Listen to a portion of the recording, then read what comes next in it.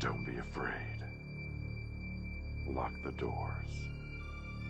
Turn out the lights and climb into bed. It's time for Hillbilly Dead Time Stories. Cryptid sightings in the U.S. are a fairly common occurrence.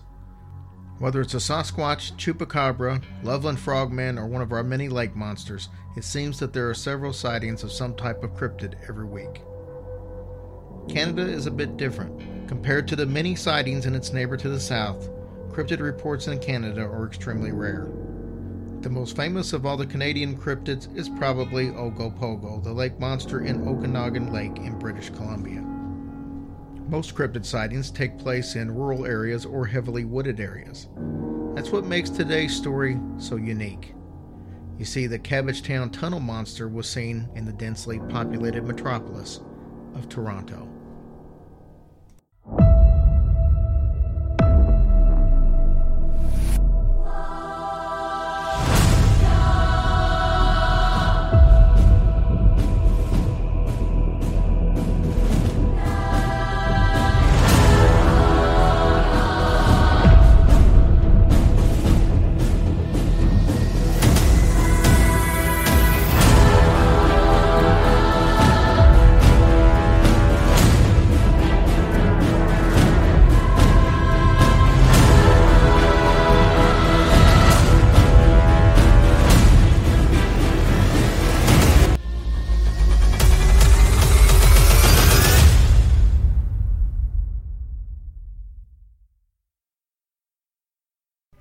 In August of 1978, 51-year-old Ernest, who preferred not to give his last name, was searching his neighborhood relentlessly looking for a lost kitten that belonged to a litter that he and his wife were raising. During his search, Ernest found what he described as a cave. Assuming that this might be a great place for a lost kitten to hide, he crawled into the cave. That is when Ernest saw a living nightmare that he will never forget. Ernest shined his flashlight on something that defied conventional description. It was a humanoid shape, long and thin, almost like a monkey. 3 feet long, large teeth, weighing maybe 30 pounds with a slate gray fur. But the eyes are what stood out the most. They were orange, red, and slanted. If seeing this unknown creature wasn't startling enough for Ernest, what happened next would shake him to his core. The creature spoke to him. Not barked, not screeched, not growled.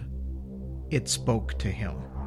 According to Ernest, the creature looked straight at him and in a hissing voice said, "Go away, go away." The creature then turned and took off down a long tunnel off to the side. Ernest got out of there as quick as he could, shaking with fear.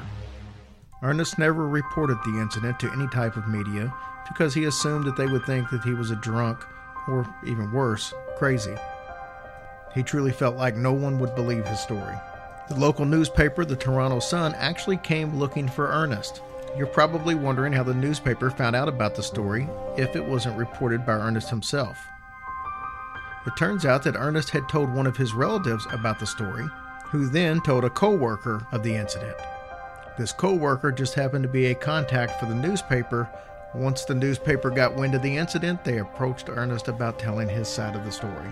After some careful deliberation, Ernest agreed to tell his side of the story only if his last name was not used. Doing their due diligence, the newspaper took the time to question some of Ernest's neighbors and family members to see what type of character Ernest had. The newspaper came to the conclusion that Ernest was a very credible source. Ernest's wife of 19 years, Barbara, says that she thinks Ernest saw exactly what he says he saw. She said that he was terrified when he arrived back at the apartment and he was not a man who scared easily. Barbara said that Ernest does have the tendency to drink on occasion, but he's definitely not a drunk and he was not drinking on the day that the incident happened. Ernest reluctantly returned to the scene of the encounter with the crew from the Toronto Sun-Times in March of 1979. The cave's entrance was located at the bottom of a narrow passageway between the building where he lived and the one next door. The group found the body of a decomposing cat that was half buried in the tunnel. This sadly reminded Ernest of the strange noises like animals in pain that he had heard emanating from the tunnel prior to the frightening encounter. Ernest showed the Sun reporter exactly where he saw the strange being, and he stated that the last time I saw the creature, it was heading off into the dark. The passage seemed to drop down very quickly and go a very long way back.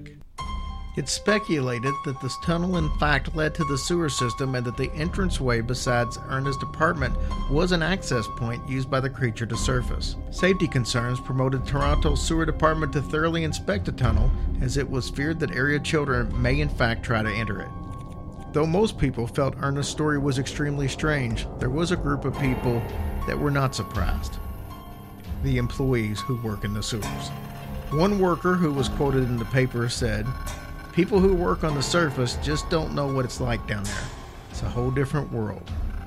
Who would have thought that a few years ago that people would live in sewers, and yet that's what they found in New York a few years back."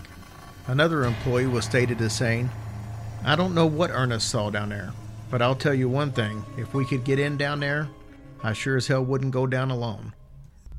No one is really sure what the creature was that Ernest saw. What I can tell you is that the city of Toronto once had numerous streams and waterways that, as the city expanded, were built over and became a network of underground waterways buried beneath the city and merging with the sewer systems.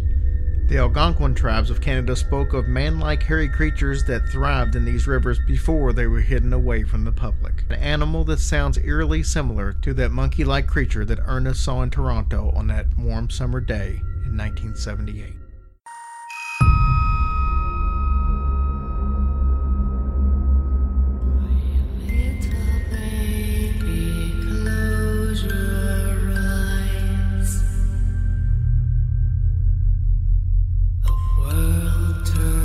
Dark, but your dreams are bright.